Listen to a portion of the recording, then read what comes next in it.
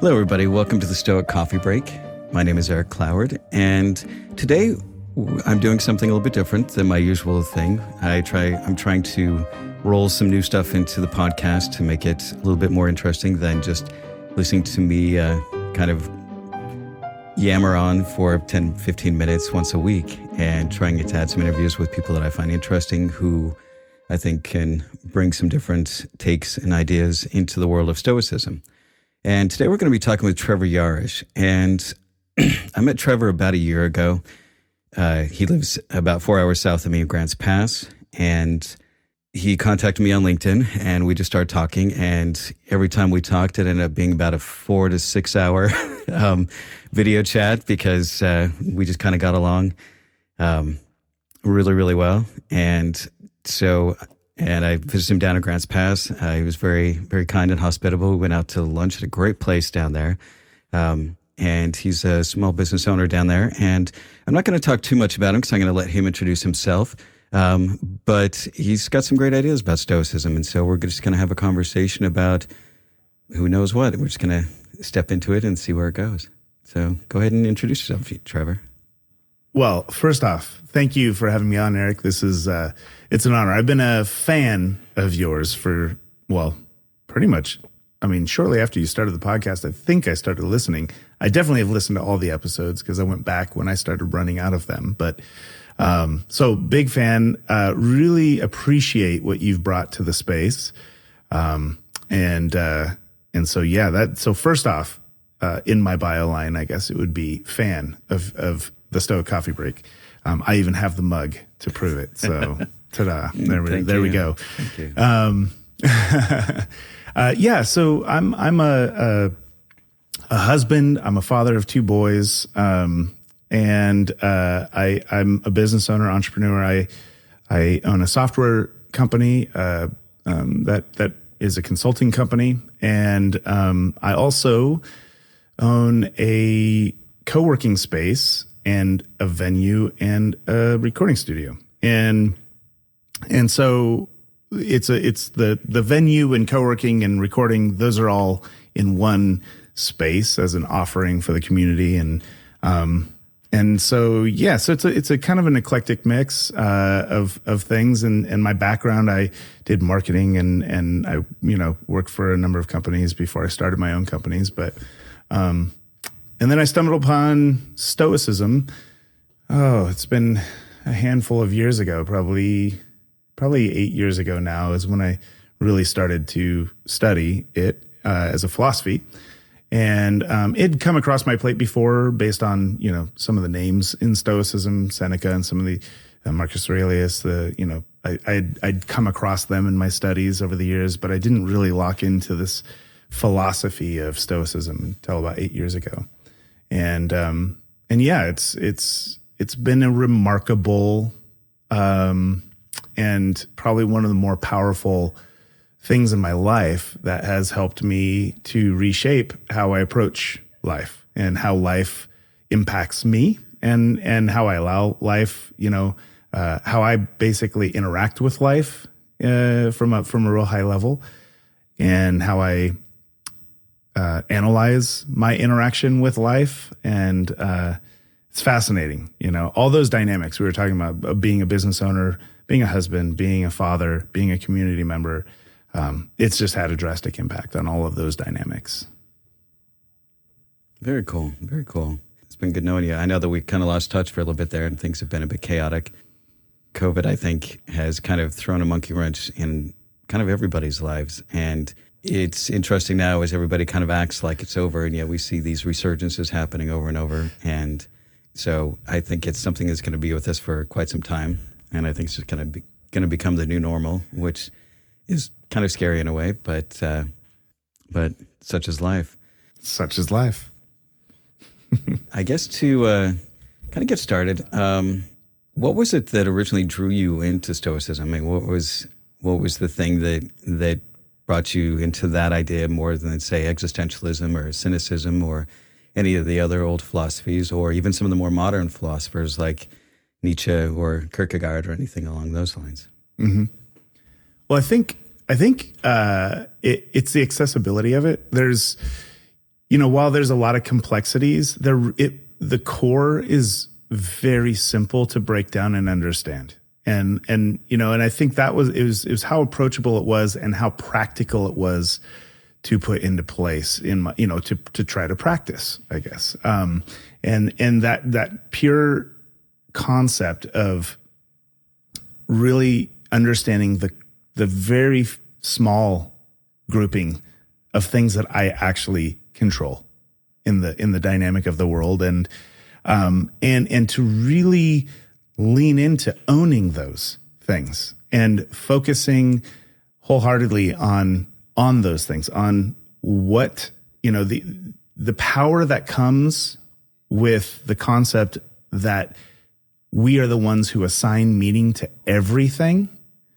That was something that just it was something that was just so profound that when I started practicing that, to say, hey, I realize in the moment I reacted in a certain way, or something hit me in a certain way, and it meant something to me that was maybe really catastrophic in some fashion. And just to understand that feeling I was having, I was the one creating that feeling, not the thing, not the, whatever took place. And that I could simply decide that that's not how I wanted to feel in that moment. I could decide to reframe what that meant to me. And that was mine to own. It was like, it's the ultimate destroyer of victim mentality, right? And that, I think, was the lure. I think that was the thing. Like, when I actually experienced that and spent some time with that in my life, as I was really trying to practice it, it drew me in, and I decided to keep going deeper and deeper and really become more aware of the opportunities, which is constant, to reframe meaning for myself. And then as a result of that, then once you've been able to own that, then the ability to own the reciprocation of that, which is, and then what do I do? How do I act? How do I, what are my actions as a result of what something means to me? And to own those two dynamics, and then I guess, like, for me, I wouldn't say it was easy to own that stuff. It took time to practice really being constantly aware. It would be something that it was like in reflection, I would be aware of something and try and reframe in retrospect, I guess. But as I got better at more real time assigning of meaning and being just aware that I'm assigning that meaning and making sure I'm assigning the meaning that is important to me, and then deciding on what my actions are. And as I get better at making those choices in real time, then the challenge becomes letting go of the rest of the things. And that's the thing that I honestly is probably the most difficult, is to let go of the things that I'm not in control of. And that one takes a constant meditative practice to continually let go of the other things. And I think the reason why it's so hard is because relinquishing control is hard. For someone, at least with my nature, is like, I like owning those first two pieces. I like the idea that I get to assign the meaning, and I get to decide what I do and how I act and how I show up in the world. And, but I really have no control over how you feel about how I show up, or what you think about what I do, and, or how you react to the meaning I assign to something. That's also been an issue in the past, that I've faced. So I think that's it. It was, getting back to your question, I think it was really just the accessibility of it. It was so easy to pick a piece of it up, like the core piece, and put it into practice and try it out and feel the benefit of that, that philosophical change in approach. So back on what you said, yeah, I think that was what you talked about as far as, what kind of drew you in, was very much the same thing for me. It was kind of like, those aha moments of, oh, wait a second, this this makes sense. Oh my gosh, how have I gotten this far in life without understanding the basic idea that my perspective on something is why I react the way that I do, why I think that this situation is like X, when upon reflection, I could look back at it later and see the situation is more like Y. Simply changing your perspective on it. And for me, that was just very much some of those like aha moments, like how have I gone this long in my life without this basic, simple, clear, rational way of looking at things? And the simplicity of it is actually what drew me in as well, because it was like, okay, this makes sense. And while the principles are incredibly simple, just like anything, even if the principles are really simple, the mastery of them is exceptionally difficult.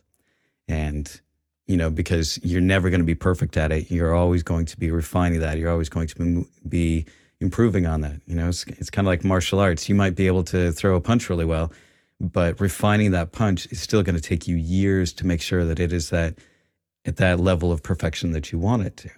And yeah, you may be able to connect with somebody with that punch, but to make it so that you can connect with them every single time, that you don't throw any missed punches, for example, kind of like if you took the Bruce Lee analogy, he's like, don't fear the man who, has mastered 10,000 kicks. Fear the man who has mastered one kick 10,000 times.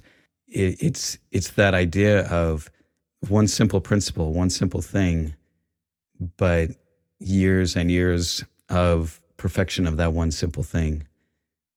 You're never going to be perfect at it, but you're always striving for that perfection. And for me, it just really made sense of why I acted the way in a lot of situations that I did, which has been a very frustrating thing in my life because of the way that I grew up and the trauma that I grew up in my life.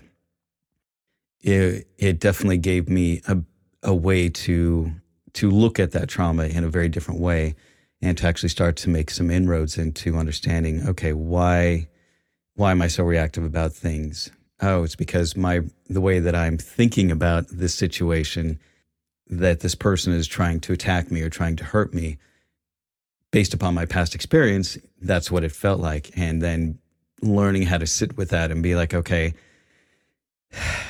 they're really not doing that.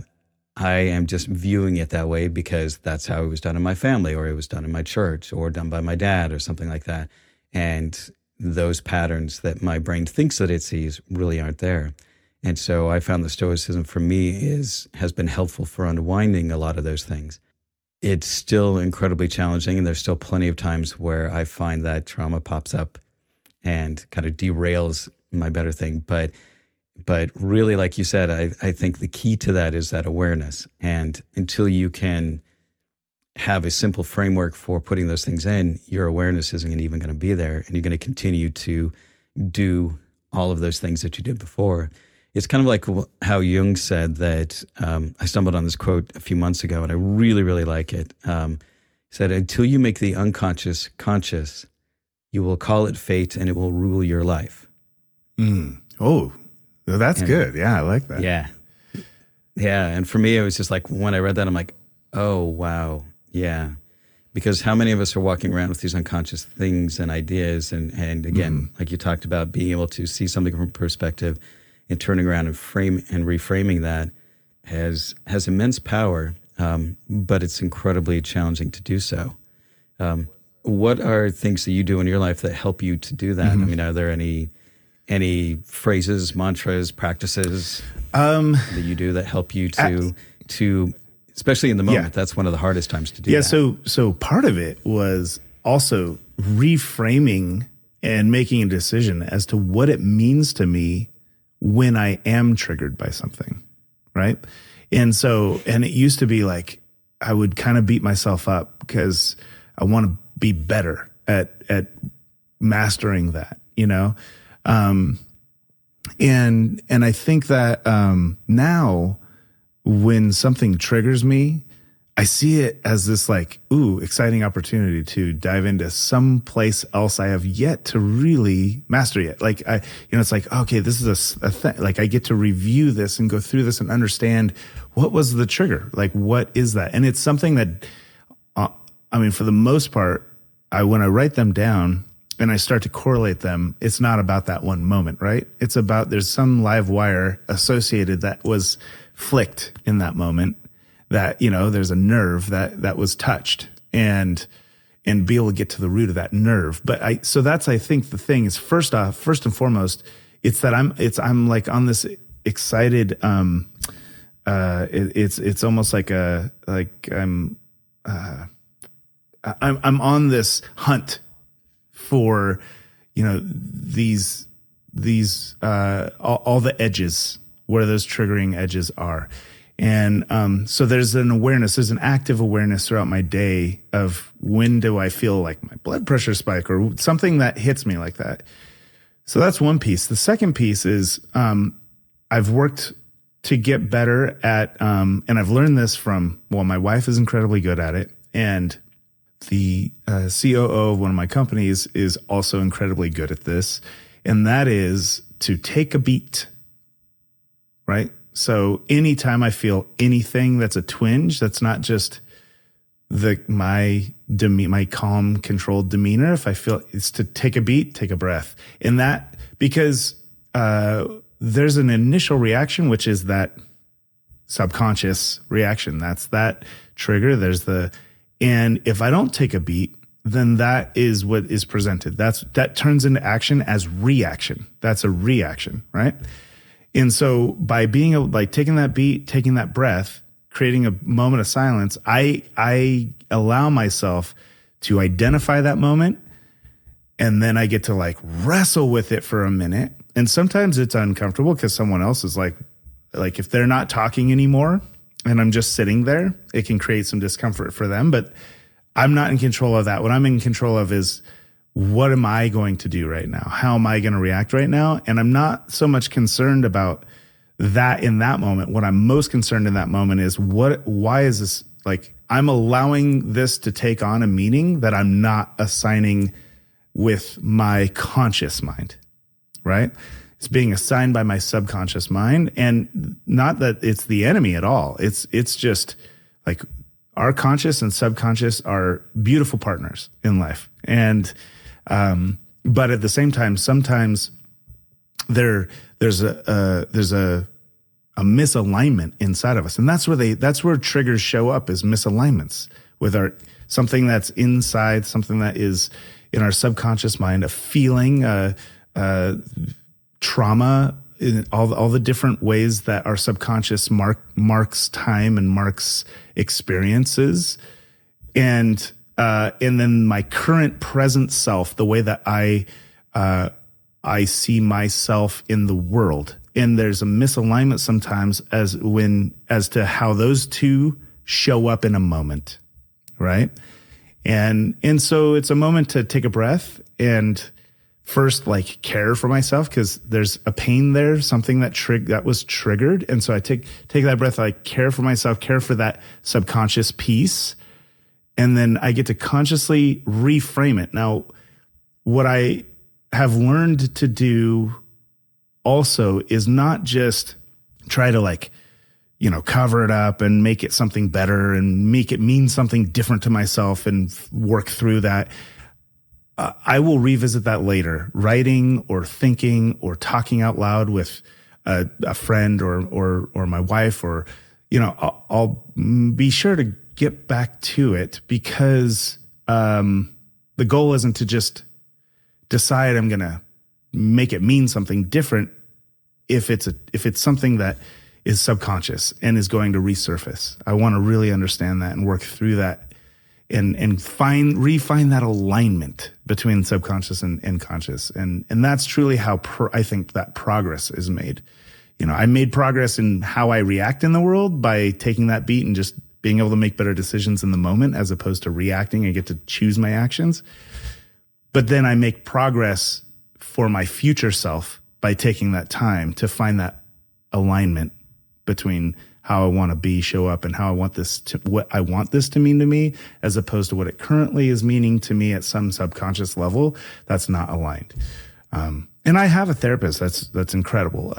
She she works on a lot of different levels, NLP, timeline therapy. There's a lot of, she's pretty incredible, but, I get to work out some of this with her, which is, I would say for anybody, having somebody who's knowledgeable on a lot of these topics and really keen on the conscious and subconscious and the interactions and assigning meaning and philosophy. Like, it's nice to have, this is why I love talking to you, Eric, to be honest. It's like, we all have our issues, but we also work really hard to develop our set of tools to work on issues. So when you can unpack something with somebody else and they can reflect stuff back to you in a way that you're maybe not seeing it, or endorsing a way that you are seeing it, but helping you see it a little bit, it's like, that's so valuable. So anyways. No, I can definitely agree with that. And there was something that you said back there while you were discussing that. And that was the idea that even taking that beat,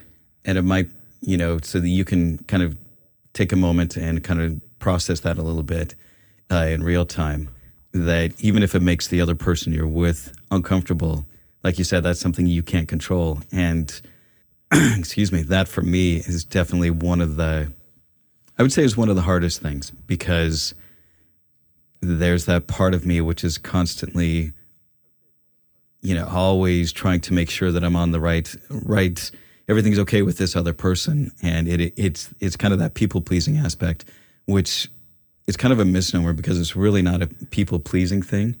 Because if you were pleasing the other person, then you would do what works to create more communion or harmony with them, not trying to do something to appease them, which is really what it is more of an appeasing the other person to try and find the right thing to say and all those things. And I think one of the hardest aspects of Stoicism is it doesn't matter what anybody else thinks. It's, are you showing up the way that you want to in the world?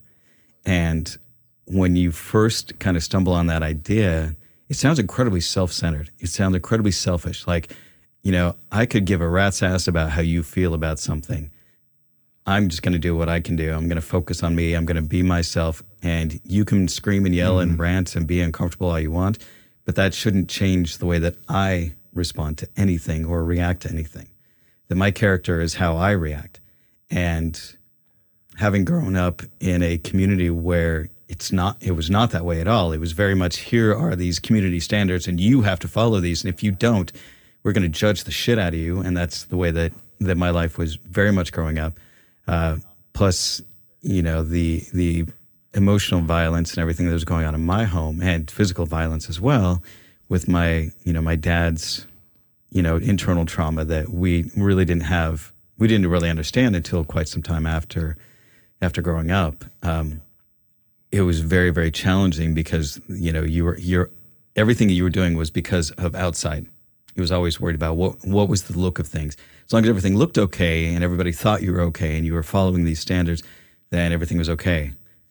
But it really wasn't, because like I said, it felt incredibly fake as well. And so for me, that's been one of I think probably my hardest point is, like you said, just if somebody else is uncomfortable, that's up to them to deal with. There's nothing that I can do to do that.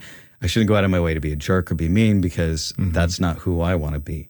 Not because I want to make them feel better, but because I want to act the way that I want to act and have that strength of character. And learning how to flip that around has, I think, probably been my biggest challenge in this whole thing, and to not do something because of what somebody else thinks about it. And because obviously, like you said, you can't control that. So I know that's, for me, is a challenge. Do you find that a challenge for you as well? I mean, when you see somebody's upset about something. Oh, yeah. Yeah. I mean, and different people have different impacts on me. The closer someone is to me, the more important it is. And, getting back to what you were saying a minute ago about the self-centeredness of the concept of just really focusing on what something means to you and what actions you take, and just like that is the thing that you're focused on. There's what's also beautiful, I think, about Stoicism is that there are core tenets about goodness, about how like it's the reason why it's important that you're mindful of how you are showing up in the world and controlling what your mind is thinking is so that you can be a force for good, right? So that you can, some of the other principles and values are around the respect and around showing up and being diligent and being consistent in your actions and being consistent in how you treat people. And so, yes, I think that while there can be a real surface level, like appearance of self-centeredness, it is really about that's looking at it through a lens of not really understanding what one controls. Because if you think like I should be not just thinking about somebody else, but I should be concerned with trying to help them feel a different way, you don't understand what you control, right? Now, influence is right, and influence is important. You're understanding the edges of one's influence, but when it comes to the practice of Stoicism, influence only goes so far. Someone who is not practicing a form of this is very influential and susceptible to outside stimulus, right?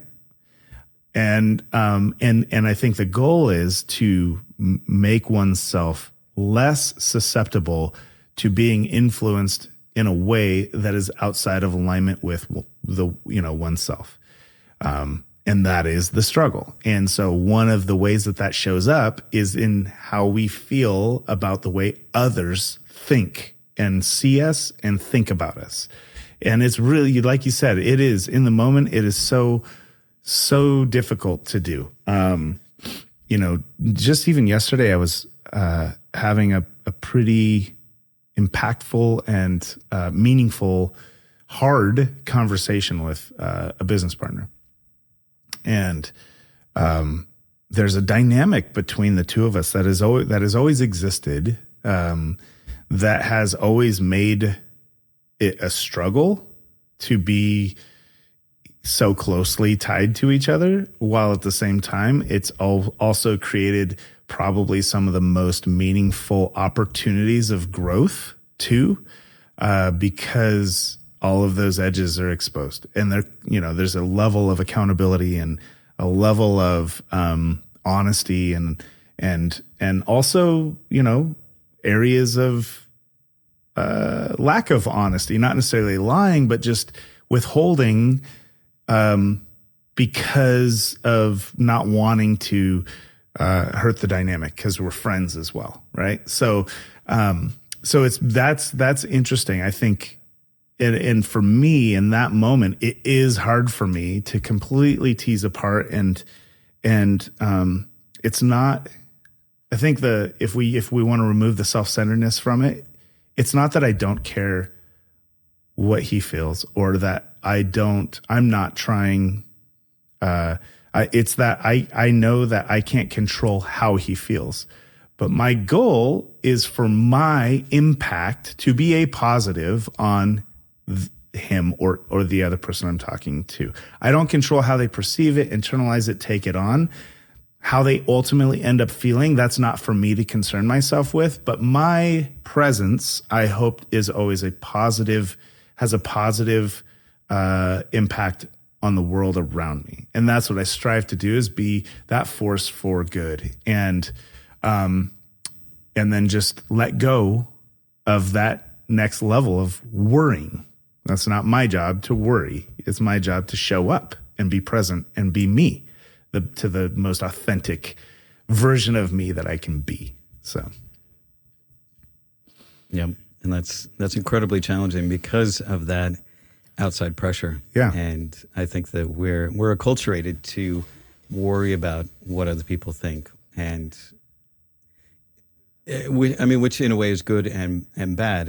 There's that one sense that if we are doing things that are damaging to other people, then we should be in tune with that. We should be like, okay, well, this is the way maybe some of my principles or some of my ideas about how I should show up in the world aren't very helpful and are actually can damage other people.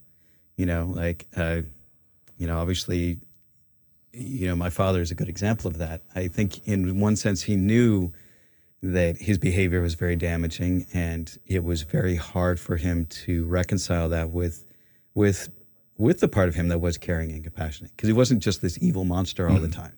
Because if he were that, then I probably would have run away in high school. But it was this challenge of there's this smart, funny, kind, compassionate guy who occasionally would turn into an absolute rage monster and scare the living shit out of me, because he was very strong. He was a very strong guy. He grew up on a farm, baled hay. At 5'5", 145 pounds, when he was in high school, he was able to bale 80 pounds of hay, like it was no big thing. And that's just, he still had the corded forearms up into his 50s. So he could be an incredibly scary man because he was so much stronger than I was. Yeah. And so reconciling that, and that damage was anyway, a little bit of a tangent there. So I was trying to tie it back in, didn't quite work the way I was thinking about it. Yeah. But yeah. Well, and being a father though of two boys, it's really fascinating to me how well I compose myself in the world and how easy an 11-year-old can trigger me. It's the most fascinating thing to me, how it's like, I can handle so much. And then all of a sudden this kid can push a button. I'm like, how is it that I'm so vulnerable to this child,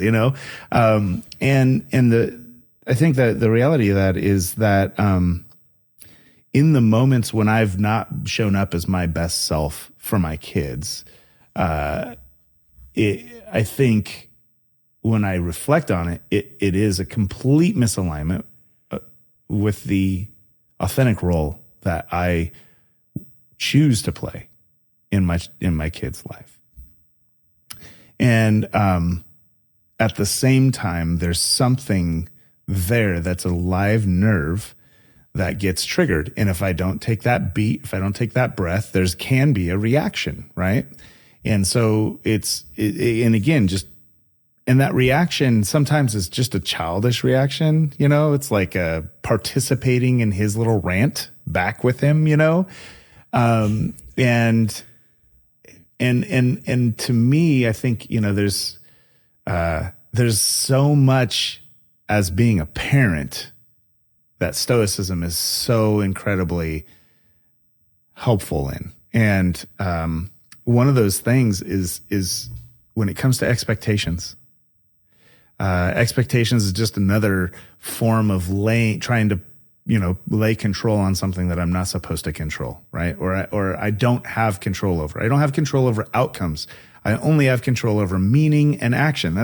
That's it, right? I don't have control over what happens as a result of those actions or of that meaning translated into action. And so, but it's really, really, really hard to not have expectations in life at all, right? Like it feels almost impossible to never have any expectations. It's really a hard thing. And what I've found is the more I pour myself into something, the harder it is to not develop expectations around that thing, right? So when it comes to business outcomes, I spend a bunch of time in my companies. When it comes to outcomes with my children, how they show up in the world, I pour a lot of time and attention into my children, and it becomes myself, even how I show up in the world, because I spend a lot of energy and time on myself. And so having these expectations of oneself, of how my kids show up, like how they present themselves in the world, which is theirs to control, really. I have influence, but that's it. My business, that's an interesting one. We could talk about that in a few minutes, but I have a lot around business, this business side of things too. but I think that piece of it, expectations, and what's tied to expectations, how expectations grow and develop in oneself, and then how they present themselves. They're almost always attached to outcomes or results, something that happens out in the world, not necessarily something that you do. And so they also almost always result in disappointment, right? And or heartache or anger or frustration, or very rarely do expectations present themselves in a positive way in one's life or have any positive result in one's life, so yeah, expectations is a big one when it comes to Stoicism, is how you wrestle with your expectations and how you wrestle with external expectations. Absolutely. I think that I'm kind of the opposite of you in that, whereas with my kids, because of how I grew up, and the way that my dad was so violent and the church was so controlling of things, I knew from an early time when I was thinking about getting married and having kids, because as a Mormon, that's what you're supposed to do. But when my kids came along, there was a part of me which was absolutely terrified. But I also knew how much I did not like the way that I was raised. And so I made a very clear and conscious choice. I remember early on that I was going to do my best to be the best father I could. And a lot of that was making sure that, in a way, I understood that I needed to just teach these kids things and let them make their choices with things, that I should not have hard expectations on them because they are very autonomous from me. And I worked really hard to make sure that I treated them autonomously and with that kind of respect. And so in a way, I really rarely ever got triggered with my kids because of that, because from an early age, that was something that I did my best to instill. And when I was married, one of the things that I worked with my ex on was very much about, don't do the thing for the kid, teach the kid. And let them do that and make their mistakes. And sometimes she'd be like, well, I can just do it faster. And it's like, yes, but then they're never going to learn. Well, they're not going to do it as good. Yes, true. They are not going to do it as good, but then they're going to learn how to get better at it. And so I really worked hard to not try and impose my expectations on my kids. And while that can often lead to them kind of drifting, but that's okay, because they need to discover what it is that they want to do in life. I'm not the dictator of that. So I've got one kid who is very disciplined, very driven, very, knows what he wants and just goes out there. Whereas my other one is a bit more lackadaisical about things and just kind of finding their place and still figuring things out. And at this point, they don't have a huge direction in their life. They just moved out and they're living with friends on their own for the first time this last week, which was a huge shift. But wow. And while some would say, "Well, I see the one who's driven. They're doing so much better." It's like, no, they aren't. They're just different. Their personalities are so different from each other. It's crazy to think that they're actually siblings. I mean, they are, and you look at them, you can see they have some things that are very similar. But I was very big on just allowing them space to figure out who they are and do my best to support them. Now, expectations in my personal relationships, that's a whole nother story, and that's where I struggle the most with. And I think a lot of that is just my own garbage of needing that love, not feeling abandoned. And when those expectations aren't met, my brain goes, oh, see, they don't love you, they're abandoning you. And trying to turn down those voices has definitely been much more of a challenge. So I think it's interesting how, how when I see people who have such a hard time with their kids, I consider myself pretty lucky because my kids were pretty easygoing on a lot of things. They weren't perfect. They definitely had their struggles and challenges, and they still do. But I think because I was very intentional about those things, because I knew how horrible my growing up experience was, I didn't want to repeat that. but being able to do that. And so that was something that I understood because I had been a kid. And so I'm like, okay, how would I want to be treated if I were in their shoes? And got pretty good about that. But in my personal relationships, that's definitely much more of a challenge for me because of that fear, that wanting to be loved and accepted for exactly who I was. And when I make a mistake, oh my gosh, they don't love me anymore and the end of the world. But I think when you deal with a lot of trauma, then you feel that love is transactional, that if you're not good enough, your parent doesn't love you. And so for me, working through a lot of those things has been interesting and challenging. And Stoicism has definitely helped me to recognize and look at those things of like, why am I doing this? Why am I acting this way? And so I think it's interesting what we're each able to take away from those different things. Yeah. So you said you want to talk a bit more about Stoicism in your business and how you use that to kind of guide some of the things you do.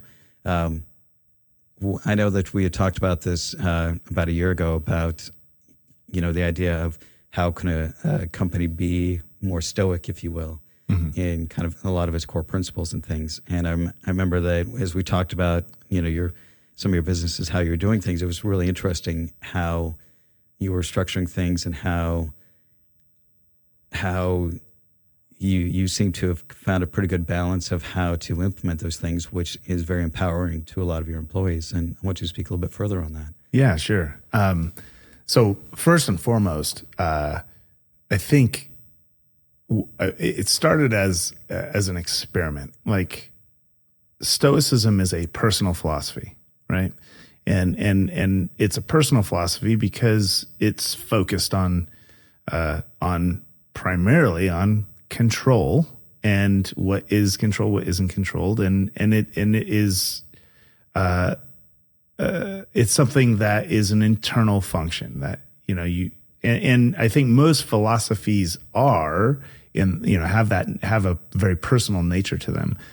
But what was fascinating to me is that the core, sort of the core tenets of Stoicism, they're reflective of some of the most important elements in life that allow you to be consistent and allow you to create your version of success.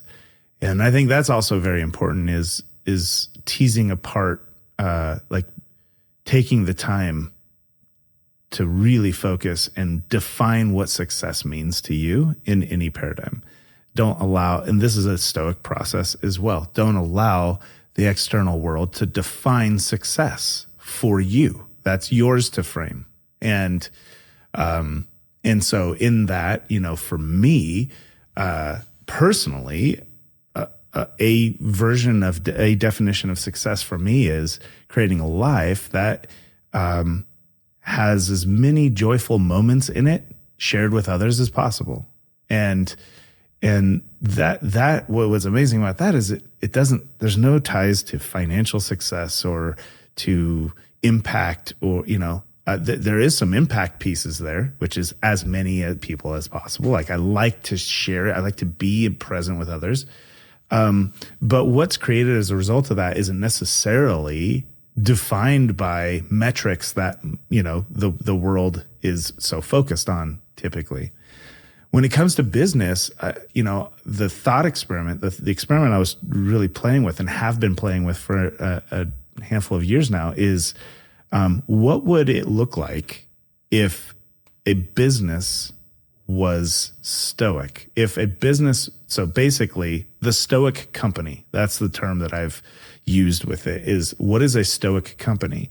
And so what if a company adopted stoic principles, and as I went through that process, what I realized again, and this makes a lot of sense over the years of employing that, and I can talk a little bit about how I've integrated it into the business culture and things like that. It really does refocus and reemphasize the idea that it is a personal process, and that at the end of the day, if a company is to show up and have sort of the semblance of representing Stoicism out into the world, the people that are comprising that company, that the company is comprised of, have to, like, they have to believe, feel, and have that integration. And so, with company value, like, so one of the first ways is to take these core Stoic principles and integrate them into the company's principles, right? Like, so how does one bring those core tenets into your business's principle set, into the values of the company, into the mission statement of the company, and to emphasize the importance of reason and logic in decision making, right? Encourage employees to approach the different decisions and challenges that come up with a clear mind, and to focus on the facts at hand as opposed to the emotion and all the things tied to it, right? Like what's real about this thing.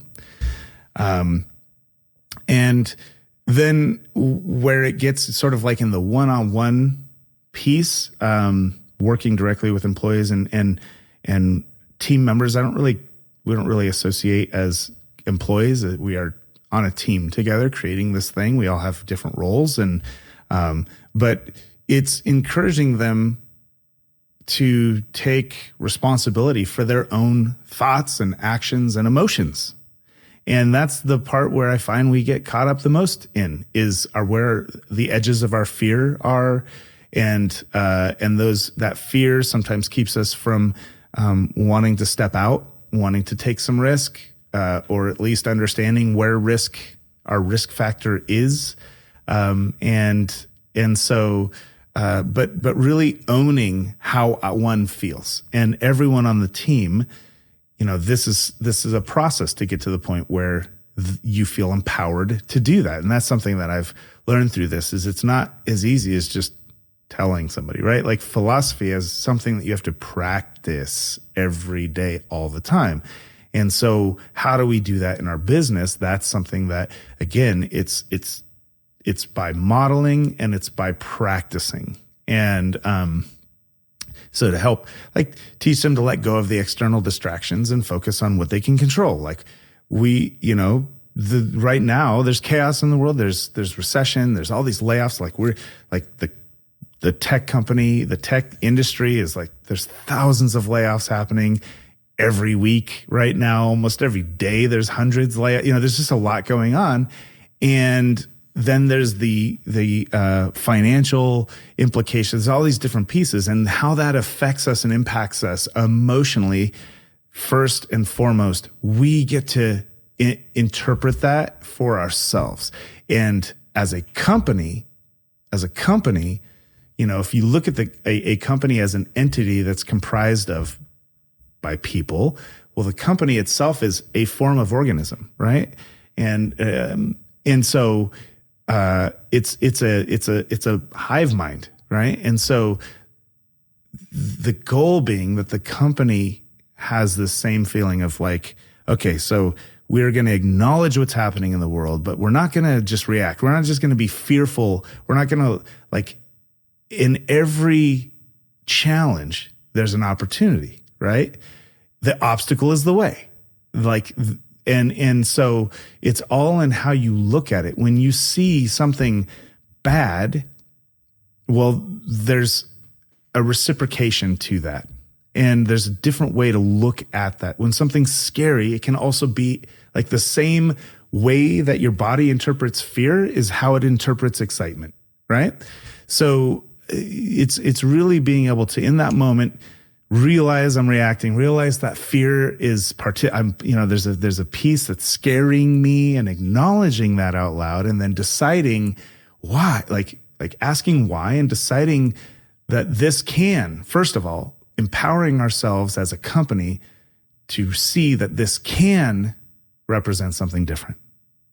And by creating that opportunity, now we can have a different conversation. What is possible? What can be done? What, as opposed to what's happening to us, what's going on in the world, and what's happening to us.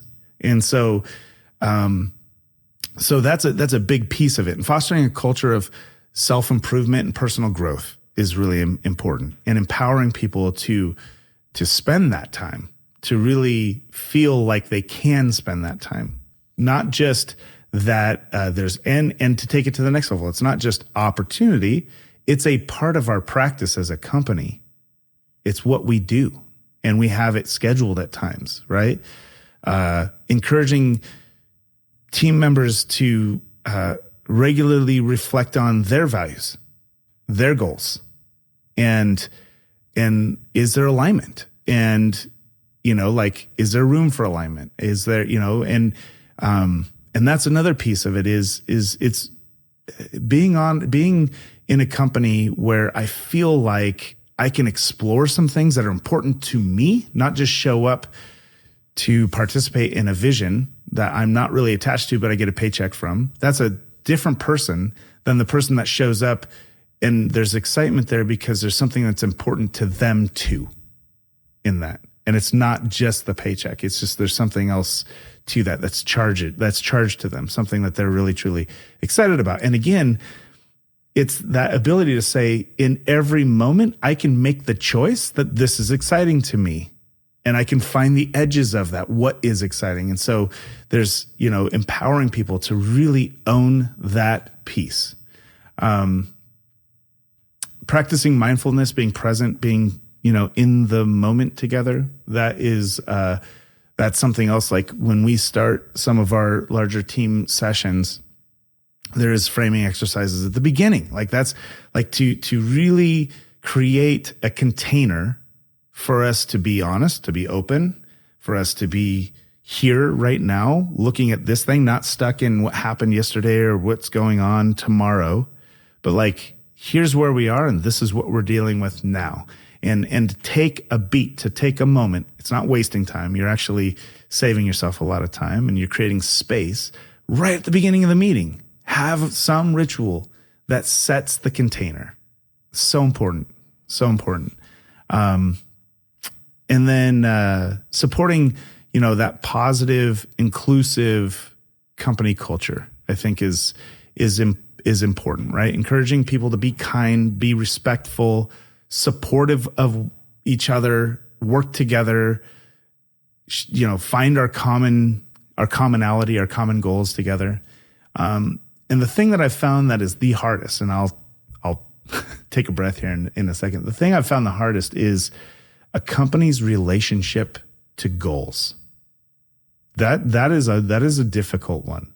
And it's, so is your own personal relationship to goals, but goals have outcomes, right? And the thing that is the hardest is, again, to separate your expectations, to divorce it, not put expectations on the outcome. And that is counterintuitive to business culture, to the business culture that I've been raised in, right? And every business book I've read about goals and about financial, forecasting and all of these pieces and how we look at those things, how we react to them when they happen and the market and all these pieces. Like it is so divorced from the concept of, in the way that we look at it and try to approach it. And again, it's really difficult. This is a constant struggle to implement. But when we set goals, we go through a healthy goal setting process. It doesn't look that different to other standard practice goal setting. But then our outcome in setting the goal is it empowers us to reverse engineer that thing into how do I show up each day to move towards that type of outcome. And then, and the goal isn't to be attached to that outcome. The goal is to be making progress in that direction. And that, like, whether I am feeling success, again, it's not necessarily about the expectation of the result. It's about, am I making progress? That's what makes me feel successful. Are we making progress? And if we're not making progress, then let's shift. Let's reverse engineer this again. What have we learned? How can we adapt that so that it is moving in the direction and at the speed in which we feel we need to reach certain outcomes. But we're not, it's not an attachment. There's not a disappointment around that lack of hitting an outcome specifically or reaching a goal. The goal is simply set to lay the path that is moving in the direction that you want to go. Right? It's to create that beacon so that you're moving, that you can set the sails and start sailing in a direction. So you can set that outcomes like, this is where we would like to be, and again, even using that language is attaching, potential future expectations of hitting it and landing at it. Right. But to me, I look at that goal as being just a North Star, like, this is the direction we want to move. And in order to get there in a certain period of time, there is a certain set of actions that we probably need to, we're going to do our best to define what we should do, how we show up each day to get there by then. And that's what I'm attached to, is the action I take today. That's what I'm attached to. If there's anything, that's what I set expectations around. If anything, it's how I show up today. And so that's why the goal is so important. It's not the goal itself. It's the reverse engineering, right? Is it Benjamin Franklin? Or who was it? Not Franklin. Oh my gosh. Shoot. It's not the plan. It's the planning, right? The plan is kind of like Mike Tyson said, everyone has a plan when they step in the ring till they get hit in the face, right? So it's like the plan itself isn't the valuable part. Things change. We don't control the results. We don't control how the world reacts to our plan or what ends up happening or if a recession hits, or we don't control any of those things. The value in planning, the value in setting goals is to set a course, is to define the level of action that's needed to achieve an outcome, and then show up in that way. And then what happens. You learn from your path. You learn from that process, and you recalibrate what you do. And that's the practice. That is the only practice. And when it really comes down to it, that's how every business works. But they feel differently about it, because they're experiencing disappointment in not hitting certain financial goals by a certain time. They're experiencing that, and it's causing them to take actions that are reactions that are, there's fear-based things in there, all of that piece, as opposed to just like, what is, and what do I do about that right now? What does that mean to me, and what do I do? And that's, I think, it's a constant practice, and it's a practice as a company. And what I've really had to work hard at is trying to figure out how to translate that into something where each team member has the opportunity to grow in this and really work to adopt this philosophy, even not forcing it on them, but by the sheer nature and structure of the culture of the company. That's just how we all work and think. That's how all our meetings are pre-framed. The containers that are set are based on Stoic philosophy. Right. And that by its nature is creating space for us to act in a more Stoic fashion as a company, I guess. There's so much more to it. I mean, there's a lot of edges to it and practical implementations at each step.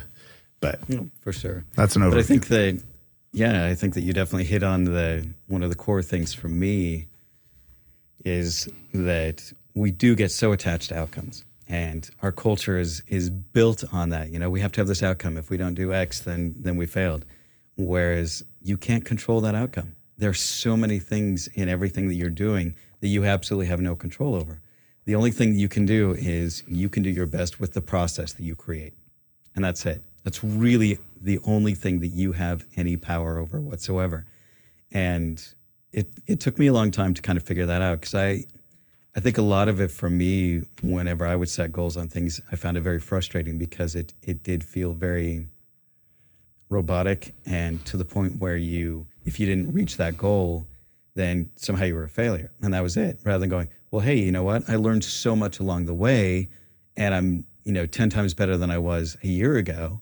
So why is that considered a failure? Just because I didn't meet this expectation that you had. And I wish there was a better term for it. And I still have, and I've thought a lot about that. Is there a better term for that type of goal setting? Is there a way that can be the language that can be changed to incorporate those ideas that the process is what is more important, that you want a well-oiled machine, and with that well-oiled machine, it's going to do as good as it can do, and there's nothing else that you can do. If it doesn't reach the finish line by this certain time, that's fine. It's still a well-oiled machine. It ran incredibly well. It didn't reach it in time, but it did reach it, and it did it incredibly well. So Is that still a failure? Well, and let's reframe failure. Is failure bad? Or is failure part of the process? Right? When you learn to walk, you fall. You fall a lot. And then you fail constantly on your way to learning to walk. And then even after you've learned to walk and maybe mastered walking, you still fall sometimes. That's just part of life. Failure, I think, is, it's how we learn as humans. And I think it's been stigmatized. Like, failure has been stigmatized to the point where it creates so much fear of failure that we don't act. Like, if we instilled the kind of fear, like as a business, this is a huge one. My company, my software company, is in a very pivotal moment right now. We are making some moves over the last 8 months. We've been making some moves that are risky in a lot of ways, but it's less risky than staying what we were and staying in a stasis, right? And in my mind, for a lot of reasons. But then there's other pieces to that, which is, and what are we really afraid of? Like, well, are we afraid to fail? Because that fear of failure, if you laid on a child the fear that we have in business of losing money, for instance, putting ourselves in a position to lose money, or putting ourselves in a position to risk something that we've gained, right? By trying something new. And we laid that you would never learn to walk because you'd be afraid to fall, right? And we can't run if we never learn to walk. Like, you can't make that progress if you're afraid to fail. And so, yes, like, Stoicism helps bring into it, like, it helps overcome fear, but it also helps you temper desire. That's also equally important. So not being too afraid to take action, but tempering your desires so you're not overzealous and being, potentially not weighing the facts, not taking into consideration what really is. And so, looking at those edges and being able to make a decision, and accepting that, what was really fascinating is we got really good at the kind of business that we were. And I would say really good. I wouldn't say really good. I would say we became stable in a form, and it was always hard, but we found some stability in it, and we understood how to make it work.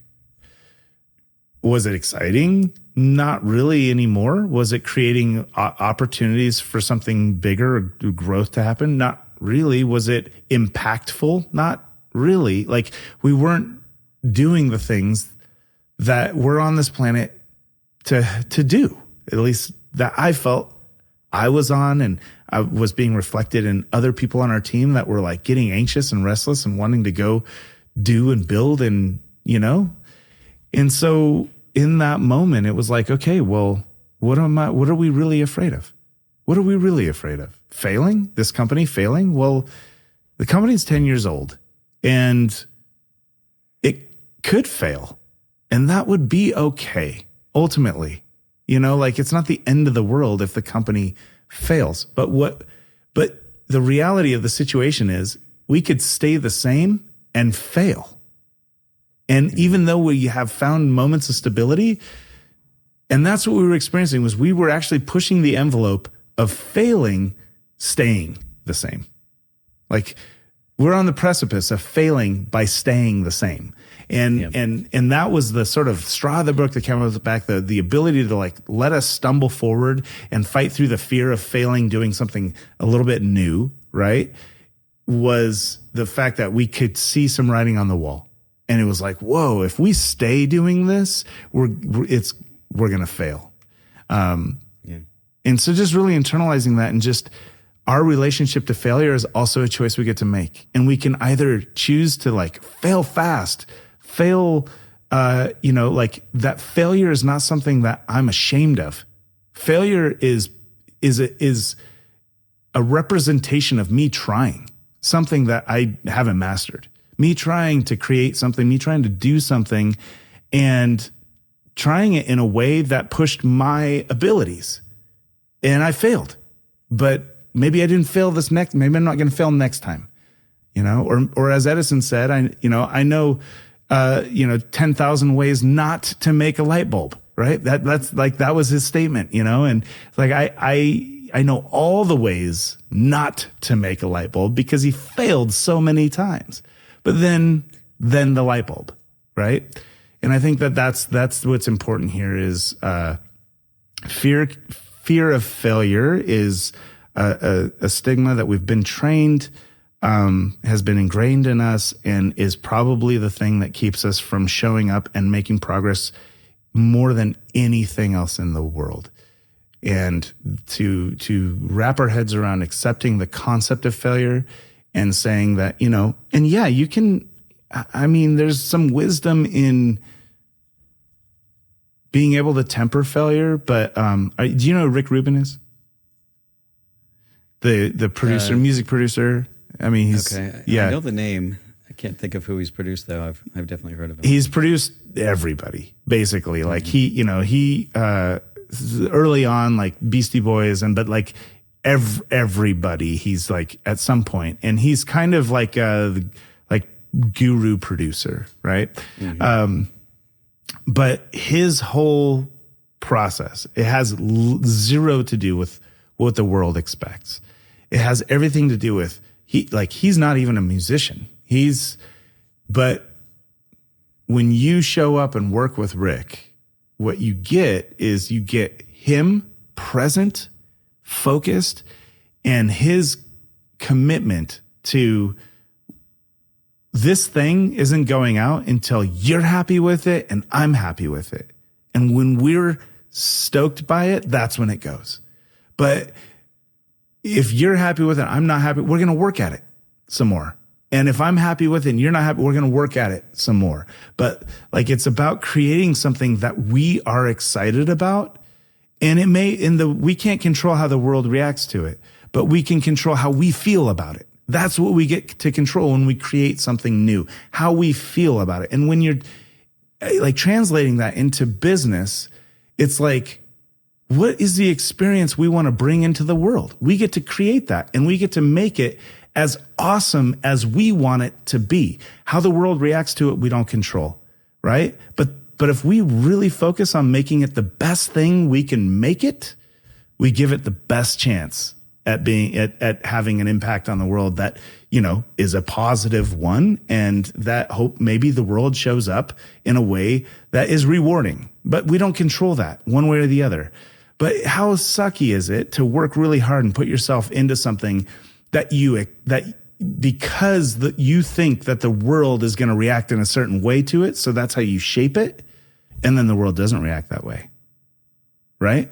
That is a shitty feeling. I don't know if that's cussing's a lot. I'm so sorry if I just. It's fine. No but worries. That is a bad feeling to really pour yourself into something. And do it in a way that because you're trying to create an expectation that somebody else has, and it doesn't happen, and then that's a wholly different experience than creating something that you believe in, that you are excited about, that you are proud of, that you are happy with. And then whether the world adopts it or not, that was an experience you got to have and got to create. That's something you get to feel good about, no matter the reaction that the world has.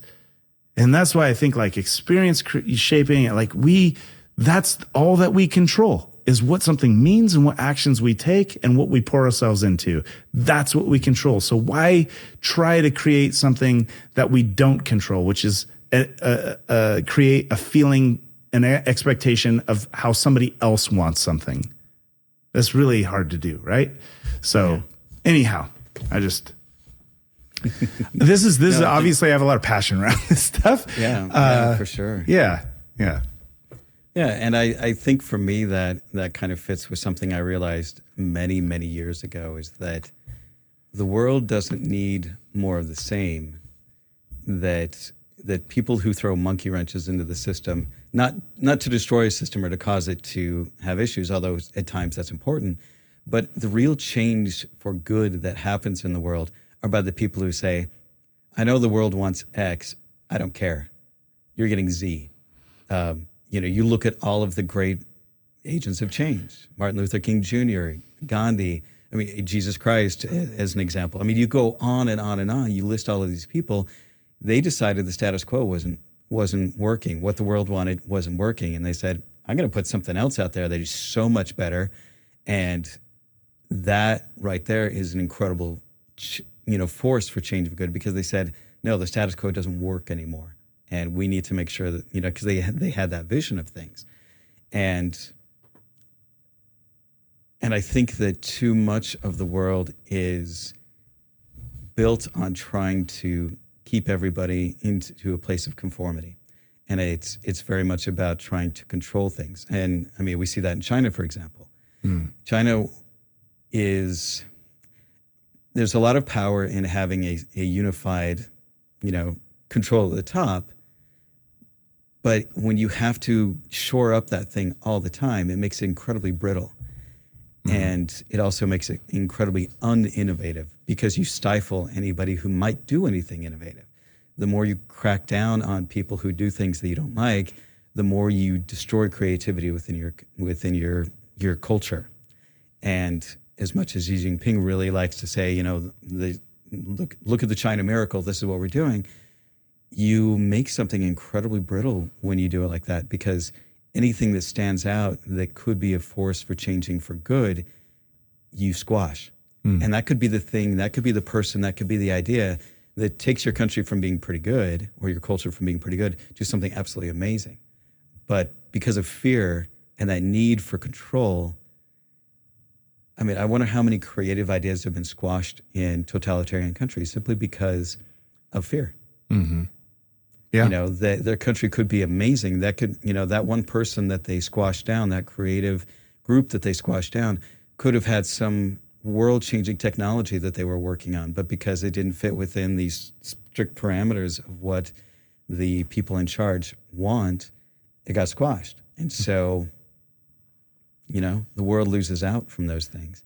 And I think there needs to be a balance, because you can't have anarchy for sure. Mm-hmm. But finding that balance is challenging. And I think that people who are afraid tend to err on the side of controlling too hard and trying to control too much. And for me, it's really fascinating. I can't remember what I was doing, but I just had this like aha moment years ago where I was like, oh my gosh, people like Gandhi and other things like that were so important, because they changed the direction of the world in fairly dramatic ways. And what Gandhi did was a very simple thing. He showed the British their inhumanity to their fellow humans. Mm-hmm. He just basically held up a mirror to the British and say, you think you are so morally superior? Here's who you really are.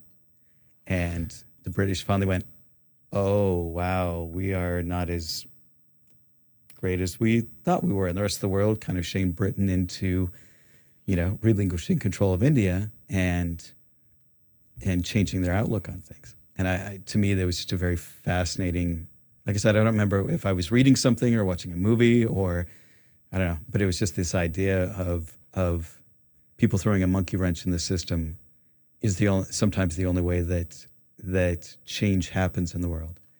Mm-hmm. Otherwise, the world will try to continue on as it is. Well, and I think you touched on something too, the concept of,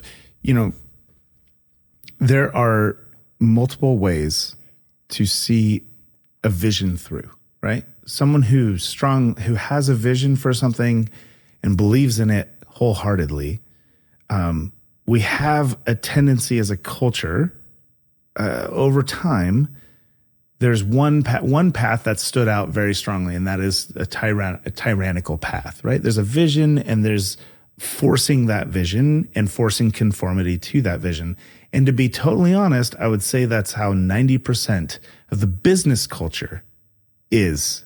It's tyrannical. There's a vision. There's somebody who owns it, and basically, if you conform, you get paid. If you don't, you get fired, right? There's that. It's business is basically tyrannical as well. Let's be real, Yeah, I can agree with that. You fall in line. You don't get to have your own ideas necessarily. And again, I'm grossly overgeneralizing, but there's right. So you don't get to have your own ideas. You have to adopt the ideas of the company as being the thing that you're moving towards. You don't get to have, there's a great book, Matthew Barzoon. It's called The Power of Giving Away Power. Have you read that book? I have not. It's the first time I've heard of it. Well, I will send it to you. I would love to. I love books. Love giving away books, and you've turned me on some really great books too. So, I'll make sure to put that in the show notes for this. So, yeah, The Power of Giving Away Power, and it's it's this philosophy and methodology that is, again, having a big vision, having a powerful outcome, and being somebody who is a force for good, as somebody who's a change maker. And it's a different way of going about it. That isn't. It's the power of us together as as opposed to my ideas and conformity, right? As opposed to that tyrannical approach. And there's there's a lot of great stories in it, but there's one that's really fantastic about. I'm not going to get in. That's a gross divergence there, but just the idea of doing things together and truly there's inspiring. This is what all of those leaders that you mentioned did, right? They inspired others to show up differently and contribute in their way to helping move that cause mission forward.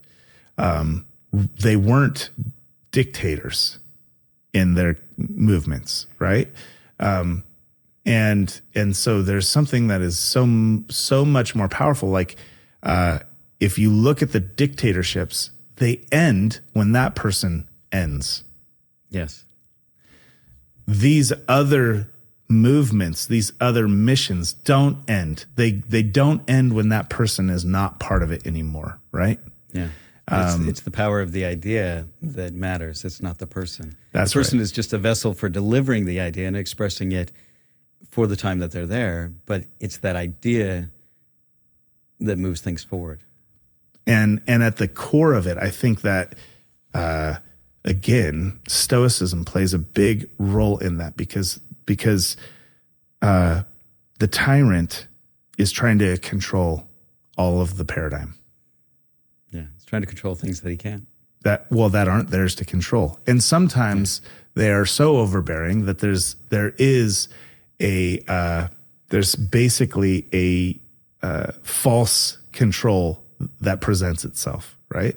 But it's, like you said, very fragile form of control, because at any point that can be derailed. At any point, something can rise up and break that virtual control that you have, and any adversity can shatter it, and so but in this other form of growth, of vision, building, and it's much less fragile because there's not one person holding it, right? There's not a single point of failure. That's right. So, It's a beautiful thing, and it is like, it's about me realizing that all I control is my thoughts and my actions, and not trying to control the others, but showing up in a certain way. And if that's something that inspires others to own that themselves and show up and we can find some alignment in how I shape things, how I see the world, and how I show up as a reaction to that, or as a decided action to that, then there's, finding those other people who share that for themselves and make those decisions for themselves and take ownership of that. That's where that power is derived. Awesome. So there's this great book that I've been reading, and I listened to the audiobook all the way through. It's called Existential Kink.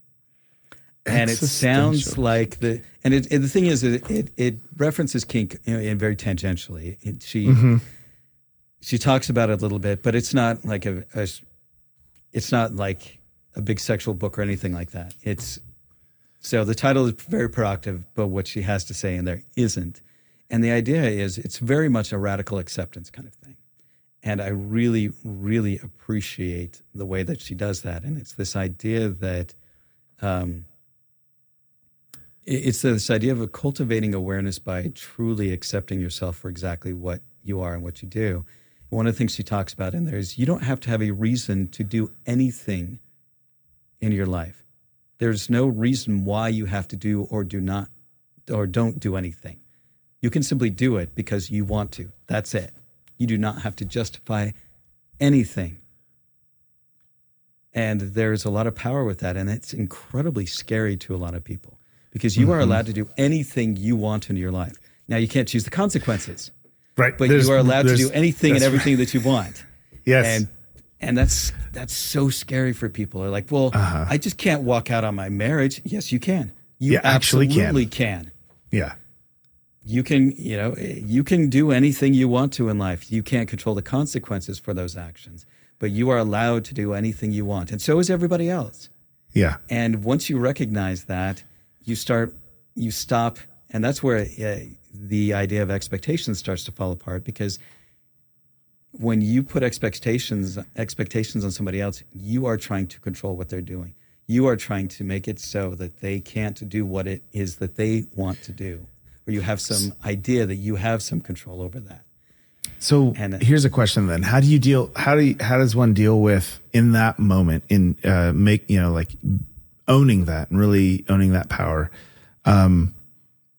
If there is a repercussion that is highly likely that it's like, this is a thing you really feel like you need to do, and there's a repercussion that is highly likely, even though you can't control the outcome, and maybe that's not going to happen, that you really want to avoid. Like, there's a predicament there, right? It is. Yes, absolutely. It is. It's incredible. This is when you get the scales out and you feel what's more important to you, right? Like that. Yeah. That's really it's so hard. Well, I didn't mean to be distracted, but I had to take action. So I just got the audiobook. So yeah, it's really great. And the author actually reads it, and there's just some great things in there. She has this one part. It's like 7 axioms of existential kink. And probably my favorite in there is, having is evidence of wanting. What you have in your life, you have because it's what you truly want, whether you want to admit that or not. And she's the one where I got that Jung quote of, until you make the unconscious conscious, it will rule your life and you will call it fate. And that's that whole idea. You have these things in your life, and you continue to have these things in your life because on some level, it's exactly what you want. And just if you can accept that, and you can say, I want this for some reason. It may not be healthy for me. It may be terrible for me. It may be sexually damaging and make me miserable, but in some way I want it. Mm-hmm. Because if you didn't, you wouldn't do those things that get you that same result every single time. Yeah. And so for me, that's where it helped me to kind of stop and take a look back of like, okay, when I get upset and lose my shit over things, what is it that, because that happens reoccurringly, I'm getting what I want. So, because that's what I have. So why do I want that? And so trying to dig into that a little bit deeper is there, because obviously I'm getting something from it. Mm-hmm. Yeah. It's not healthy and it's not giving me the end result that I want. I can't control the consequence, because really with the consequences I want are over here and I keep getting these over here. So, and that's kind of the thing, is that you can do whatever you want, but you can't control those consequences. And, but then I also like that, like I said, one of our other things is there's no reason, you don't have to have a reason to do anything. You can just do it. That's freeing. That is very freeing. You don't need to excuse anything, right? Yeah. And that fits along with the whole idea of, where Epictetus says, when you stop blaming other people, that shows improvement. When you stop blaming yourself, that shows growth. When you stop blaming anybody, that shows enlightenment. Yeah. And it took me a long time to really understand that, because I was just like, well, that doesn't make any sense, because, somebody did something, so somebody's definitely to blame. And it's like, why do we need blame? Yeah. And that's really what he's getting at, is there's no blame. Things just happen because they happen. They happen because of this thing happened, and that's a consequence of it. That's it. Well, and if you think about what is blame attached to, blame is attached to an outcome. Yeah. And the reality is no one solely controls an outcome. Exactly. And definitely no one is responsible for what that outcome means to you. Yes. But you. Yes. And so blame really is a missed expectation. Mm-hmm. I wanted this. It didn't happen because you did X. Yep. And or I did X, so I'm to blame for that. And it's like, well, no, it's just you had an expectation and it didn't come true. It didn't get fulfilled. So that's the problem with blame, is that it's just a missed expectation. Yeah. Yep. And it took me a while to kind of figure that out. I was like, oh, that's really what he's saying. So it's our perspective. There's somebody to blame because we thought something should happen this way.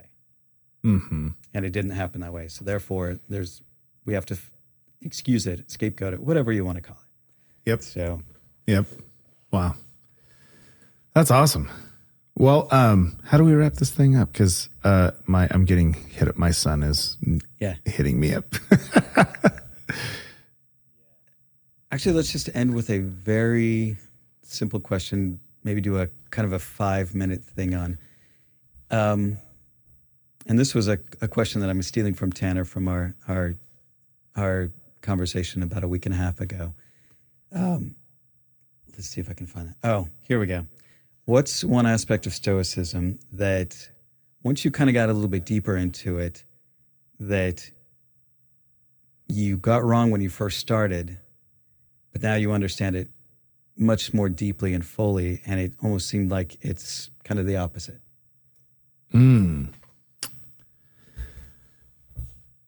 Wow. I think I'm going to take a stab at this. We'll see where it ends up. So for me, I think the paradigm that I've just struggled with in general in life the most is the paradigm of control. And I even think that the idea of how Stoicism deals with control, my interpretation of that initially was that, again, I grabbed onto the concept that I am in control. And I think that,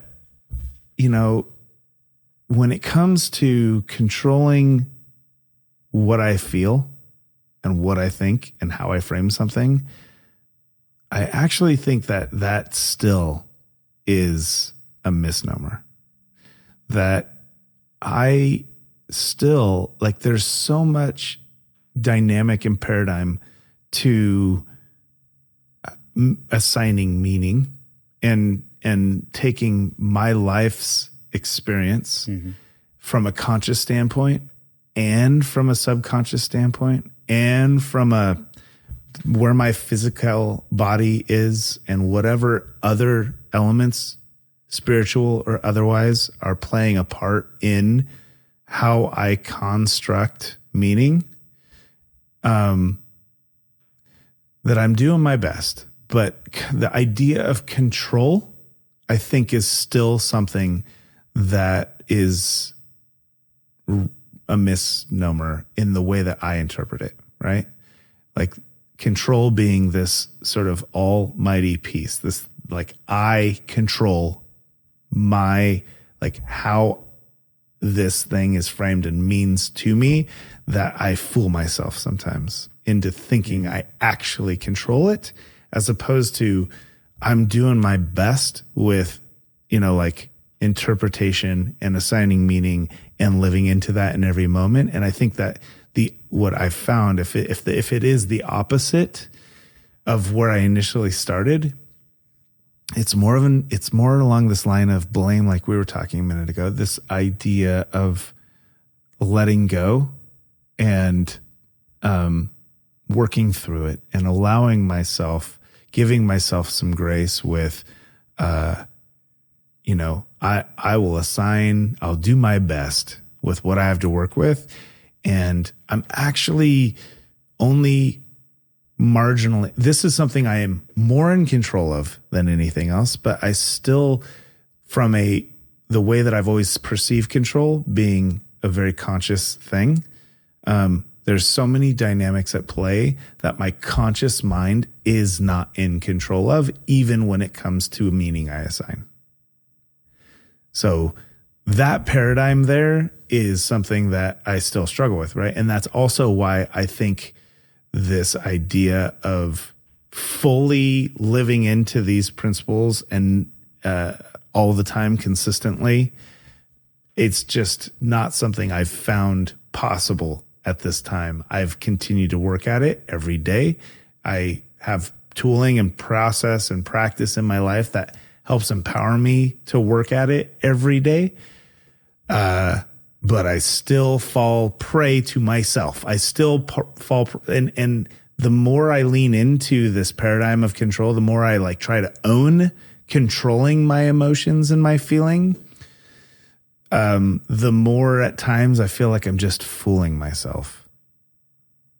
So I think that it's the best we have to work with, and that from a accessibility standpoint, it's a great framework to think through. Mm-hmm. But I also think that it's part of the process too. It's not the end. It's what is being shared, because what we know of as Stoicism as a philosophy is different people who have been practicers. I'm inventing words now. Practitioners in their process sharing, right? So so the idea of taking it and this is the end all be all answer. No, it's them in their process, sharing their process, where they're at with it, and using the words that are meaningful to them and helping them interpret it, right? So I think that for me, if I were to break it down, now I don't want to take the power out of it and make it an impotent philosophy by any means, because it is so powerful to really take as much ownership as you can over it. But I think this sense of control, I think control is the thing that is probably the thing that is the role and the concept and idea of control in my life. I really glommed onto it because of control. It felt like something I needed. And it's the thing that I think is the opposite of what actually is in practice. Like the better I get at letting go of control and just doing the best I can in this moment with what I have to work with, and understanding that the part that I'm playing right now, the part that I can have the biggest impact on is this, and then what I do with that. That is great. But trying to even control that, like I've proven myself. I can't even control this, right? Yep. I can just work at it and influence it. So, yeah, I can definitely understand that. It's like the people who get into Stoicism, and I've seen this on the Reddit Stoicism thread group, where people get up there and saying, you know, I love this. It helped me to deal with my emotions better, but now I feel like I don't really feel much of anything. And it's like, well, that's not what Stoicism is about. It's not the elimination of emotion. It's about feeling the feelings all the way through, because we're humans. That's what we do. We got to feel those feelings. It's about the choices you make, what you do with those feelings. Because I think a lot of people get into it because they have these overwhelming emotions a lot of the times, whether that's anger or fear or whatever, and they're trying to control those emotions. And it's a recognition that you can't control the emotions that are there. You're going to feel them because it's a physiological response. mm-hmm. And so stop trying to control the emotions, but control the process of what those emotions mean to you, how those emotions make you act or react as best you can. Like you said, you're never going to be fully 100% in control of that because there's so many little factors, the conscious, the unconscious, the physiological. And so the best that you can do is kind of like in a canoe.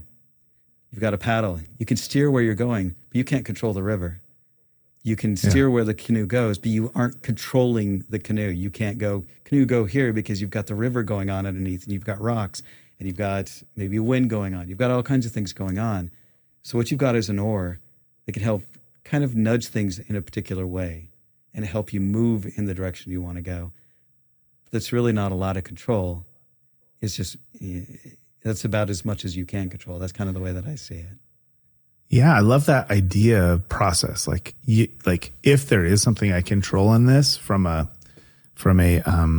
conscious standpoint, it's that I have a process I work through at working on what something means to me. And I'm realizing, like, through this conversation, that I don't actually control what something means to me, but I have a process to work through meaning. And through that, I get to make some conscious decisions. But even still, I think you probably have shared this with me too, like this struggle of, even when I have this declaration of what something means to me, sometimes there's still a gut level feeling that flies in the face of that. Yeah. There's frustration. There's this trigger there. There's still a nerve there, right? And I think that that's because there's a part that our conscious isn't in control of. That's the subconscious. There's a lot of different layers to that, right? Depending on how one feels spiritually or soul or otherwise, right? All these different paradigms. But if we just look at it conscious and subconscious, like, you don't control that from a conscious level. You have to work with that through experience, through emotion, through, like sitting with it, being in it, and allowing it to be.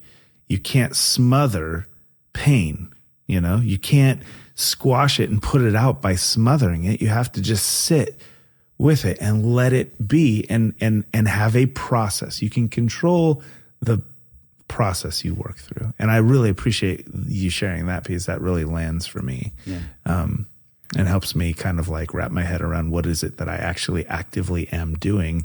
It's not controlling the way I feel. It's going through a process so I can work through how I feel. Yeah. Yeah. When I got divorced, I remember that I had this physiological pain right in the center of my chest where the solar plexus is. And it just sat there. I mean, it was just grief. And it was a physical manifestation of grief. I felt it every day when I woke up for about 2 months. And I didn't try to turn that off. I just acknowledged it and just sat with it. And it was really, really hard. And I remember it influenced a lot of things. My boss at the time said I was kind of an asshole at work, but, they understood I was going through a lot. And then after about 2 months, within about a week's time, like every day, it just got a little bit softer, and then it was gone. And it was just that whatever needed to happen, that unconscious had to work through that. And I found that the more I tried to control that and not feel that way, the harder it resisted and the longer it stayed around, that the more I just sat with it. I'm like, yep, this is how I'm feeling. And that grief is just going to sit there for a while. And it just got a little bit less every single day. Well, and there is power in the process. That, like the concept of where Stoicism goes with it, as far as the decision, the conscious decisions that you make, and that is that to like the subconscious, the emotion, the deeply integrated part of yourself that doesn't communicate in words, right? It is like the way you feel is impacted by words. Words are very powerful, but you can't just dictate through language, but repetition. Language helps impact and influence feeling. And over time, reframing things differently for yourself, working through that, reframing, working through that, learning where that stems from, talking through that, reframing, continually reinvesting and building more support. That does speak to your unconscious mind, right? And this is why, like, we always have heard, like, you know, outside influence, the 5 people that you spend the most time with, you know, like, you are the like net average of the 5 people you spend the most time. It's because that repetition is where your subconscious is affected. It's affected through repetition, and your conscious mind is like, that's why it's a constant struggle. If you don't stay at it, it's hard to make progress because that integration happens over time. So having a process and working through that process, that is the thing that is the most important. And that's why it's a philosophy, right? It's something that is like, it's a guiding philosophy. It's something that it's a tool that you can use to help work through this. And it takes time, and it's not a perfect art. It's not a belief system. It's a tool. And the more you use it, the more impact it can have. Yeah, definitely. I agree with that. All right. Well, we've definitely taken up quite a bit of time here, so I'm going to get us signed off here, but I really appreciate it. So I've missed chatting with you. I enjoy our chats every single time, and I know that we could probably talk for another 2 or 3 hours and have a good old time, but there are other needs and demands that need to be taken care of. So, but I really appreciate you, Eric. Yeah. Thank you. No, thanks for what you bring to the space, myself personally, and your community. It's very, it's just a gift. So thank you. Yeah, thank you. I appreciate it. Hello, friends. Thanks for joining me today on this conversation with Trevor Yarish. I know this is definitely longer than most of my episodes are, so if you're listening to this and got to the end of it, I appreciate you listening all the way through. Trevor's a really interesting and just a very enjoyable person, and I really enjoy his perspective on things, and I hope that you got something from this conversation. As always, be good to yourself, be good to others, and thanks for listening. Hello, friends. Thanks for listening to the Stoic Coffee Break podcast. If you enjoy the topics on the Stoic Coffee Break, then you should really join us at the Stoic Coffee House. At the Stoic Coffee House, we're a community that takes the ideas of Stoicism and the topics that we discuss here, and we dig a bit deeper into them and talk about how we can apply them in our daily lives and help support one another through our successes and our failures. You can join us at the Coffee House at stoic.coffee/join. Again, that's stoic.coffee/join, and I'll see you in the house.